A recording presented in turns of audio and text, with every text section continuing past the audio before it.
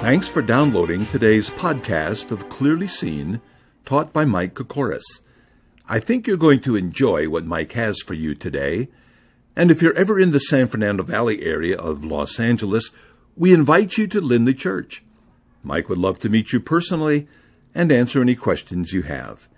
Feel free to email your comments and questions to michael@kokoris.com. Now, let's hear from Mike.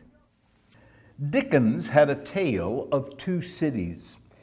In the book of Genesis, Moses had a tale of two brothers, Cain and Abel.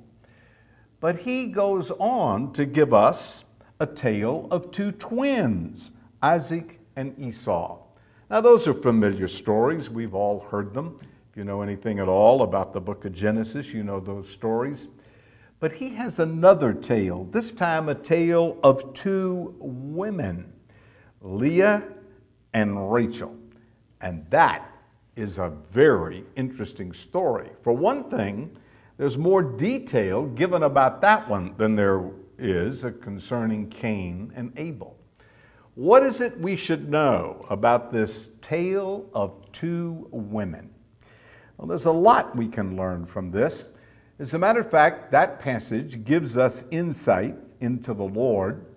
It gives us some insight into the very history of Israel, and it also tells us some things about us.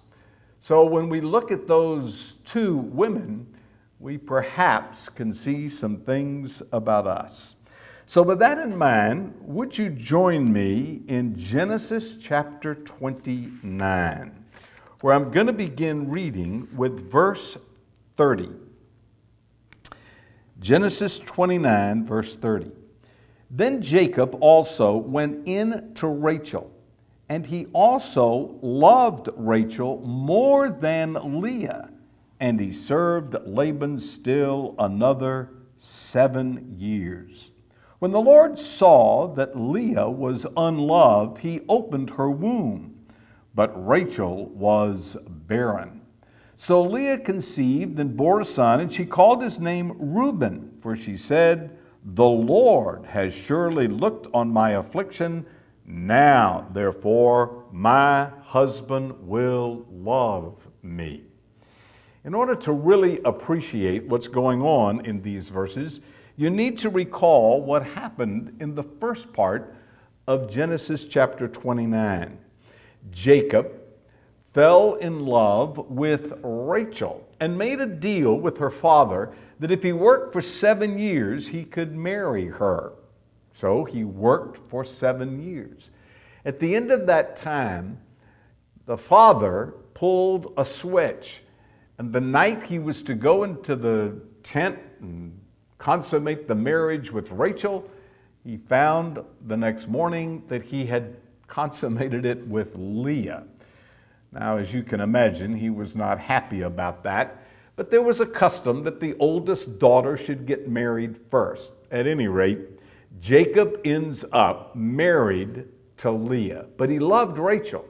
So he struck another deal with the father, that if he worked another 7 years, he could get the second daughter. They agreed to that, and apparently he got Rachel and then worked the 7 years in that case.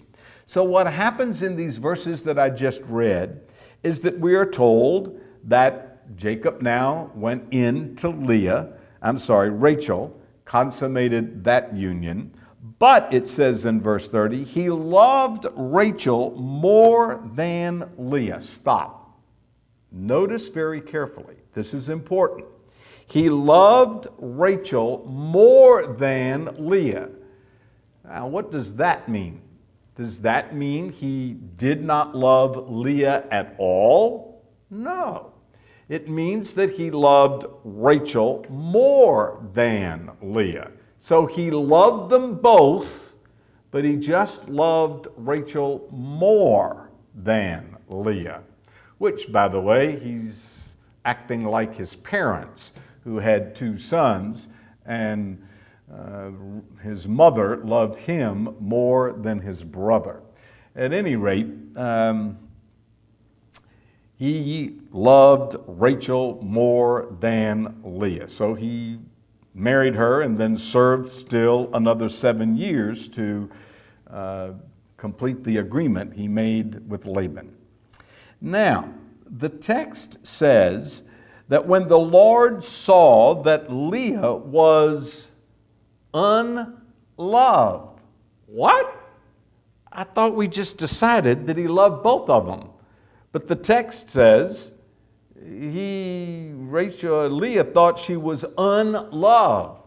I'm reading from the New King James translation.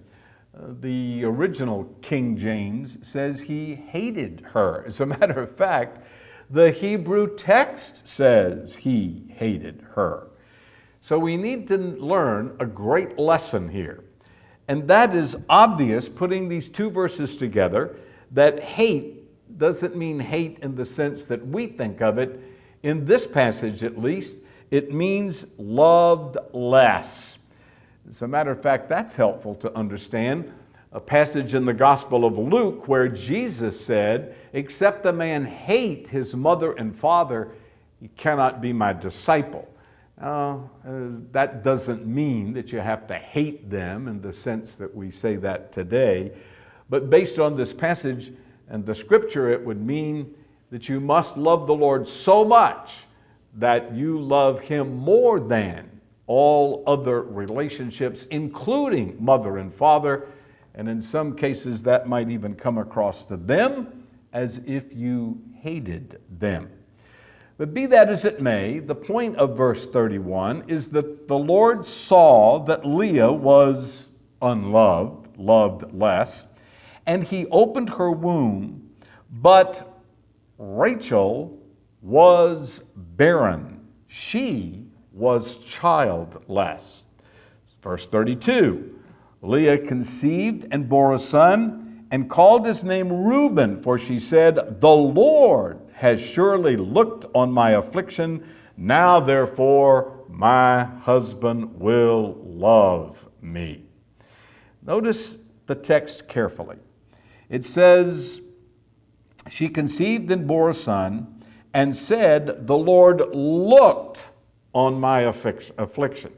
So she named him Reuben. The Hebrew word translated Reuben means, "Behold, a son."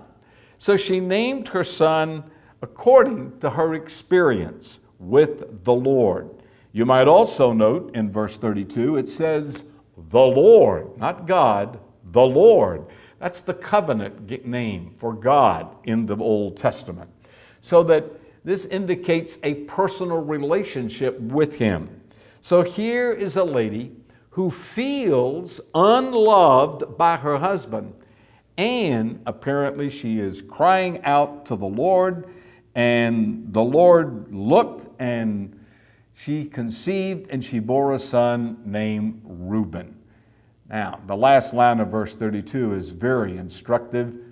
Now she says, "Maybe my husband will love me." She's still feeling unloved, or at least not loved as much as her sister. So the text says in verse 33, she conceived again and bore a son and said, "Because the Lord has heard that I am unloved," or loved less, or hated, "He has therefore given me this son also," and she called his name Simeon. The Hebrew word translated Simeon means heard. So notice she says, "Because the Lord heard."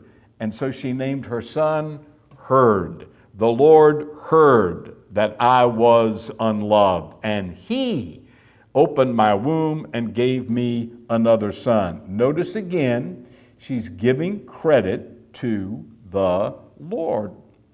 Verse 34, she conceived again and bore a son and said, "Now this time my husband will become attached to me because I have borne him 3 sons. Therefore she called him Levi." Now, as you can guess at this point, the Hebrew word translated Levi means attached to. And so she's thinking at this point, now that I've had 3 sons, well, surely I will be attached to, attracted to my husband. So she named her son accordingly. Then, verse 35 says, and she conceived again and bore a son and said, now I will praise the Lord. Therefore she called his name Judah. And then she stopped bearing. All right. She had a fourth son. And the word Judah means praise. And she named him because she praised the Lord that she had 4 sons. Now, this I'm calling round 1. As we shall see as we get into the passage, there is a conflict between these 2 sisters, both of whom are married to Jacob. In round 1, Leah feels unloved, yet she takes her case to the Lord, and the Lord gives her 4 sons, which would make a man in that day very happy. Notice carefully the meaning of the names of those sons. Behold the Son, heard, joined to, and praise. Those names reflect her acknowledgement of the blessing of the Lord. So on the one hand, God has blessed her because she is unloved. And on the other hand, she is still longing for the love of her husband. Someone has said, Leah seems to have been a godly woman who spent much time in prayer concerning her marriage and her children. She acknowledged that her sons were given by the Lord in response to her prayers and her difficult position in the home.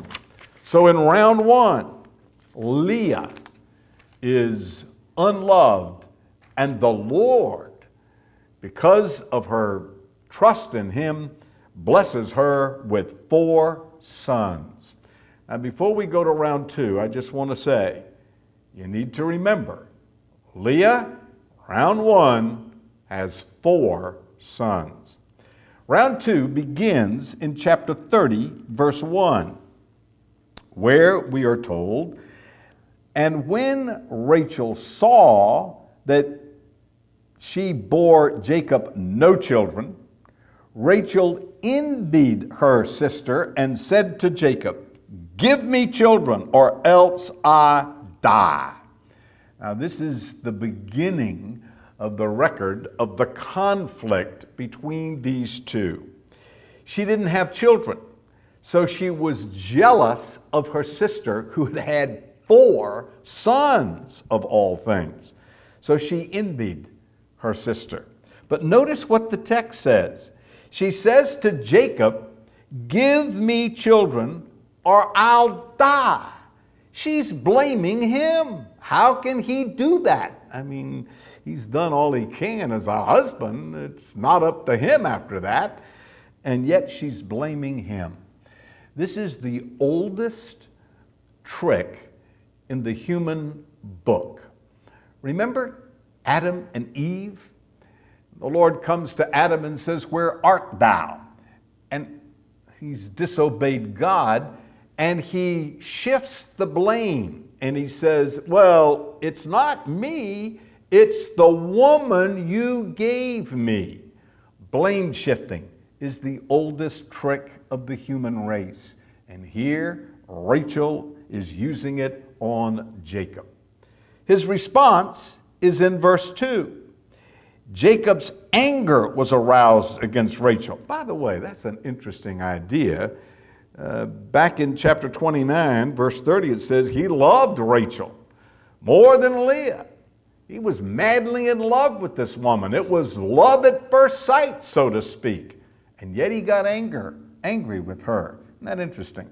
You can love somebody and be angry with them. As a matter of fact, the Lord repeatedly gets angry at his children, which is obvious if you just read, especially the Old Testament. So that he was angry with her and said, am I in the place of God who could have withheld from you the fruit of the womb? What are you talking about? It's not my fault. I don't have the power to do this. So he comes back at her with anger and a retort. So she said, verse 3, "Here is my maid, Bilhah. Go into her, and she will bear a child on my knees, that I may have children by her." So Rachel could not get pregnant. So she said, here is my maid, get her pregnant, and she'll put that child on my knees, which simply means she's going to put the child on my lap. It's a figure of speech. And the idea being that that child will be my child. So she gave Bilhah, her maid, as wife, verse 4, and Jacob went in to her. So at this point, Jacob gets another wife. He now has 3 wives. And verse 5 says, Bilhah conceived and bore Jacob a son. Then Rachel said, "God has judged my case." By the way, whoa. Notice in those first opening verses of this whole episode, which goes back to chapter 29, that Leah kept saying, "The Lord," chapter 29, verse 31. "The Lord," chapter 29, verse 32. "The Lord," chapter 29, verse 33. And on it goes. She constantly talked about the Lord out of her personal relationship with him. When Rachel finally gets pregnant, she says, God. God is the word in the Old Testament used of the Creator. So she's just saying, God has judged my case, and he's heard my voice and given me a son. Therefore she called his name Dan. And the word Dan means judged. So God has decided, that's the idea here, to help her. And so she called her son Dan to commemorate that. So there's more. Pick it up at verse 7. And Rachel's maid Bilhah conceived again and bore Jacob a second son. Then Rachel said, "With great wrestling I have wrestled with my sister, and indeed have prevailed." So she will call his name Naphtali. And Naphtali means wrestling. She said, "I'm wrestling with my sister." Now you need to note back in verse 1, it says Rachel was envious of her sister. And now it says in verse 8 that she was wrestling with her sister. And this is the point of this chapter. It's one of the main points. There are others. And that is that these two sisters are having tension and conflict. They are wrestling with each other. So, round 2, Rachel says, "Well, I tell you what I'm going to do. I'm going to have children. If I can't have children, I'm going to let him marry my maid, and that'll be a source of me having children." By the way, Sarah did something similar. Remember that? She gave her maid, Hagar, to Abraham, and he bore a son, Ishmael. So this is nothing new, but what we need to note is round 1, Leah has 4 children. Round 2, Rachel has 2 children by her maid. Now the plot thickens. We come to round 3. And verse 9 says, "And Leah saw that she had stopped bearing." So now she's not having more children, and Rachel is having them by her maid. So Leah says, "I'm not going to be outdone by that woman." And so verse 9 says, she took Zilpah, her maid, and gave her to Jacob as wife. Now he has 4 wives.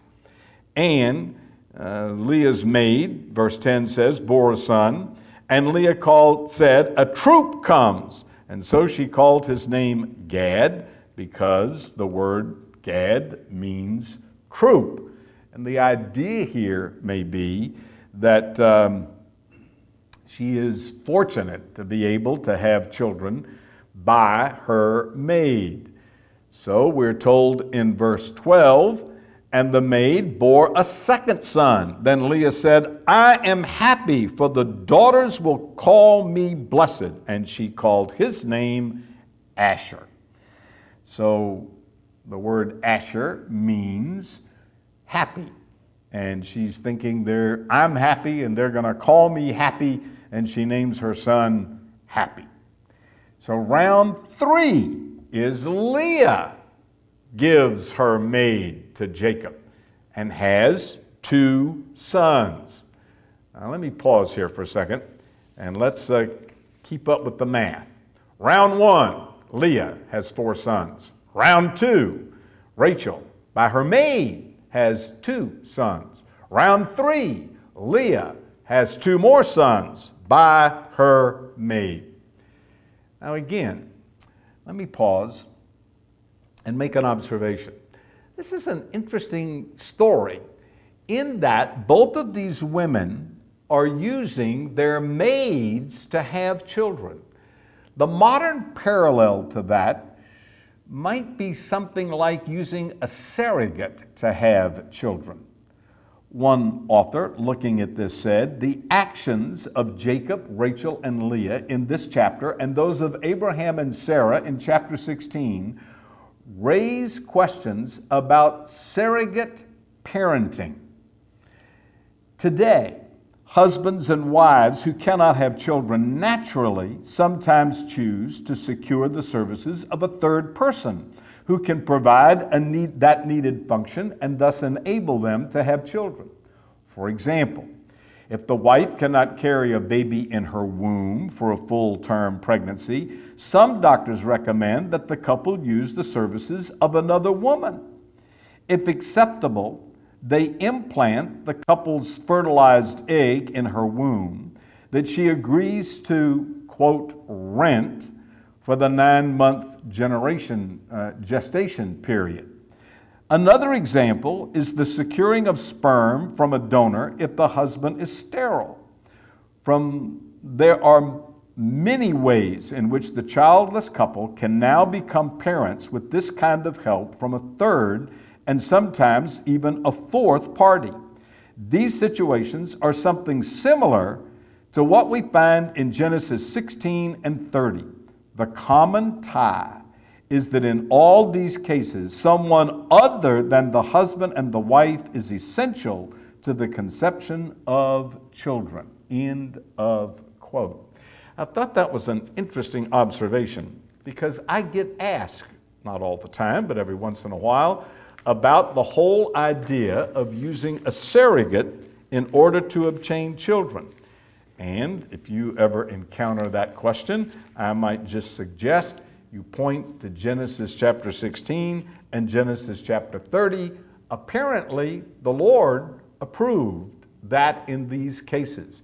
Now, I should very quickly say this is not exactly what we call surrogate parenting. This is a little different, but it's the same idea. As a matter of fact, the biblical example has the husband impregnating the surrogate, so to speak, and in today it is done medically. All right, 3 rounds. Round 1, Rachel has 4 sons. Round 2, I said Rachel. I should say Leah had 4 sons. Round 2, Rachel has 2 sons by a maid. Round 3, Leah comes back and has 2 sons by her maid. The story is not over. Let's pick up the 4th and final round. It begins in verse 14. Now Reuben went in the days of the wheat harvest and found mandrakes in the field and brought them to his mother Leah. Then Rachel says to Leah, "Please give me some of your son's mandrakes." But she said to her, "Is it a small matter that you have taken away my husband? Would you take away my son's mandrakes also? And Rachel said, therefore he will lie with you tonight for your son's mandrakes. What in the world is going on? This raises all kinds of questions, like what is a mandrake and why does she want them? The answer to the first question is the answer to the second. A mandrake is a plant that comes from the potato family. It has a strong, pleasant fragrance. In that day, it was thought that it could help a woman conceive. As a matter of fact, it's called the devil's apple today and is used among the Arabs as an aphrodisiac. The idea then, apparently, is that Rachel says, if I could just have that plant, then I could conceive, because up until now, she's only had children by her maid. That's why she wants the mandrakes. And so she bargains with her sister. It's your night, my night, I should say, with Jacob. Tell you what, I'll let you have him tonight if you'll give me some of those mandrakes. So, verse 16, Jacob came out of the field in the evening. Leah went out to meet him and said, you must come in to me, for I have surely hired you with my son's mandrakes. And he laid with her that night. And God listened to Leah, and she conceived and bore Jacob a fifth son. So, round 4, Leah prays again, and God gives her a sixth son. Verse 18, and Leah says, God has given me my wages because I have given my maid to my husband. So she called his name Issachar. The word Issachar means recompense or wages. She hired Jacob, her husband, for a night, and so she names her son accordingly. Man, I'm telling you, reading the Bible, who needs soap operas? Goodness gracious, this gets interesting. Verse 19, then Leah conceived again and bore Jacob a sixth son. And Leah said, God has endowed me with a good endowment. Now my husband will dwell with me because I have borne him 6 sons. So she called his name Zebulun, which means exalted. She again is naming her son according to the experience she's having. And afterwards she bore a daughter, called her name Dinah. Then God remembered Rachel, and God listened to her and opened her womb. In round 4, this conflict and contest comes to a climax, so to speak. And now Rachel is driven to prayer, and seeing her son as having more sons than her, she prays to the Lord, and the Lord listened to her and opened her womb. Verse 23, and she conceived and bore a son and said, God has taken away my reproach. And so she called his name Joseph and said, the Lord shall add to me another son. And it came to pass when Rachel had borne Joseph that Jacob said to Laban, send me away that I may go to my place and my country. All right, at the end of round 4, Leah has sons. She called one Zebulun, which means exalted. She called the other Joseph, which means Jehovah has planted. By the way, this indicates that the mandrakes had nothing to do with it. The text makes very clear, verse 22, the Lord remembered Rachel. It wasn't the mandrakes, it was the Lord.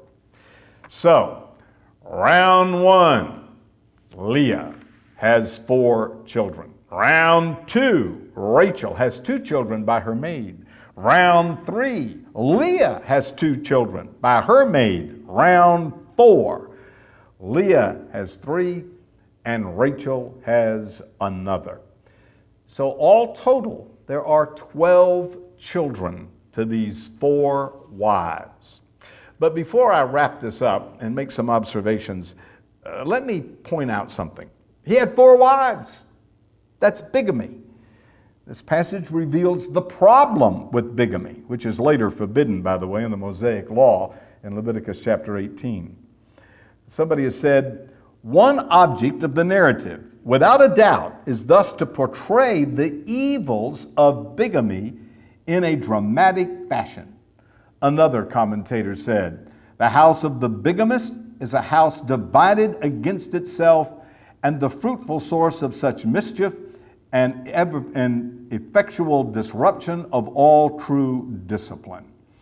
He points out, by the way, that these 2 wives were sisters, and all the more because of that rivalry and jealousy prevailed in the household. At any rate, Jacob's wives lived in envy and fiction. Bigamy, having more than one wife, just does not work because, among other things, of the relationship between the wives. In 1910, Carl Jung, the famous psychiatrist, met a lady nicknamed Tony as a patient. She became a lifelong intimate and colleague. When Irma, Jung's wife, insisted that he give up this extramarital affair with Tony, he insisted that Tony was far too important for him to do without her. Emma gave in, as much out of fear as for the sanity as a determination to preserve her marriage, according to Jung's biographer. The wife treated this mistress Tony as a second wife and insisted upon a discreet triangular relationship that he did that lasted for his entire life. The 3 of them often appeared in public, but in private, tension was between the 2 women. The biographer of Jung said, and I quote, "It intensified to such a degree that both found it difficult to keep it under control in public. They became increasingly, openly sarcastic to each other," end of quote. A perfect illustration of what happened in Genesis chapter 30. All right, one more time. Let me sum it up. It's real simple. Jacob had 4 wives, 2 of whom were jealous of each other, and from all 4, he bore 12 children. Now that's the sum of what goes on in this chapter. Let me make a couple of observations. First, this chapter contains a contrast and a conflict between 2 women. Leah was a woman of faith who longed for the affection of her husband. Rachel had faith, but it was not as strong as Leah's, and she had the affection of her husband, but, quote, anxiously desired the blessing of God in childhood, as one author has said. In other words, the anxiety, envy, and jealousy of these 2 women led to conflict. You know, we could stop and ponder that for a while. Believers should put away envy and strife, which leads to conflict, and in its place, trust the Lord for His blessing, which He dispenses in His sovereignty, wisdom, justice, and compassion. Whatever your lot in life, whether you are hated, ignored, oppressed, or challenged, troubled, or anxious, your attitude should not be one of jealousy, nor should your efforts result in bitter rivalry. Rather, what you should do is cultivate a wholehearted trust in the Lord, waiting patiently for His blessing on you. So one of the major things in this passage is the conflict between these two women. But I suggested this might teach us something about Israel and about the Lord. There's more here than just the conflict between two wives. This passage records God's faithfulness in providing Jacob with descendants as He promised him back in Bethel. It centers on the fulfillment of that promise to be with Jacob and to bless him. In other words, in spite of the envy, jealous, and suspicion of the two wives, the Lord opened the womb of these women. Their sons became the tribal heads of Israel. In other words, Jacob became the father of the 12 tribes of Israel. Now, I made a point as we were going through the passage that there were 12 children. As you dig into the Old Testament from here, you discover that the 12 here are not exactly the 12 tribes. So, this passage is telling us something about the Lord. He was faithful to fulfill His promise and give Jacob multiple sons from whom would come multiple tribes and the great nation of Israel. It also tells us something about the history of Israel, that they were divided into 12 tribes based on these 12 sons, but not exactly these 12, because, as we will learn later in the book of Genesis, Reuben sinned. And as a result, God took two of the sons of Joseph, Ephraim and Manasseh, and made them tribes in place of Reuben. So, the 12 tribes of Israel come out of Jacob, but not exactly the 12 that are mentioned in chapter 30 and 29, because one got disinherited, and then another son provided two of the tribes instead of one. But then I said, this passage might tell us something about us. There is something here that perhaps in light of all the other conflict going on gets slighted over, but it's very important. God looked upon Leah because she was unloved. And He blessed her just because she was unloved. And God later looked upon Rachel because she was childless. And as these women who were feeling unloved and who were childless sought the Lord, they prayed, they earnestly said, Lord, we need your blessing. God blessed them because of their need and their prayer and their trust in Him. Someone has said it like this, quote, God chose the despised mother Leah and exalted her to be the first mother.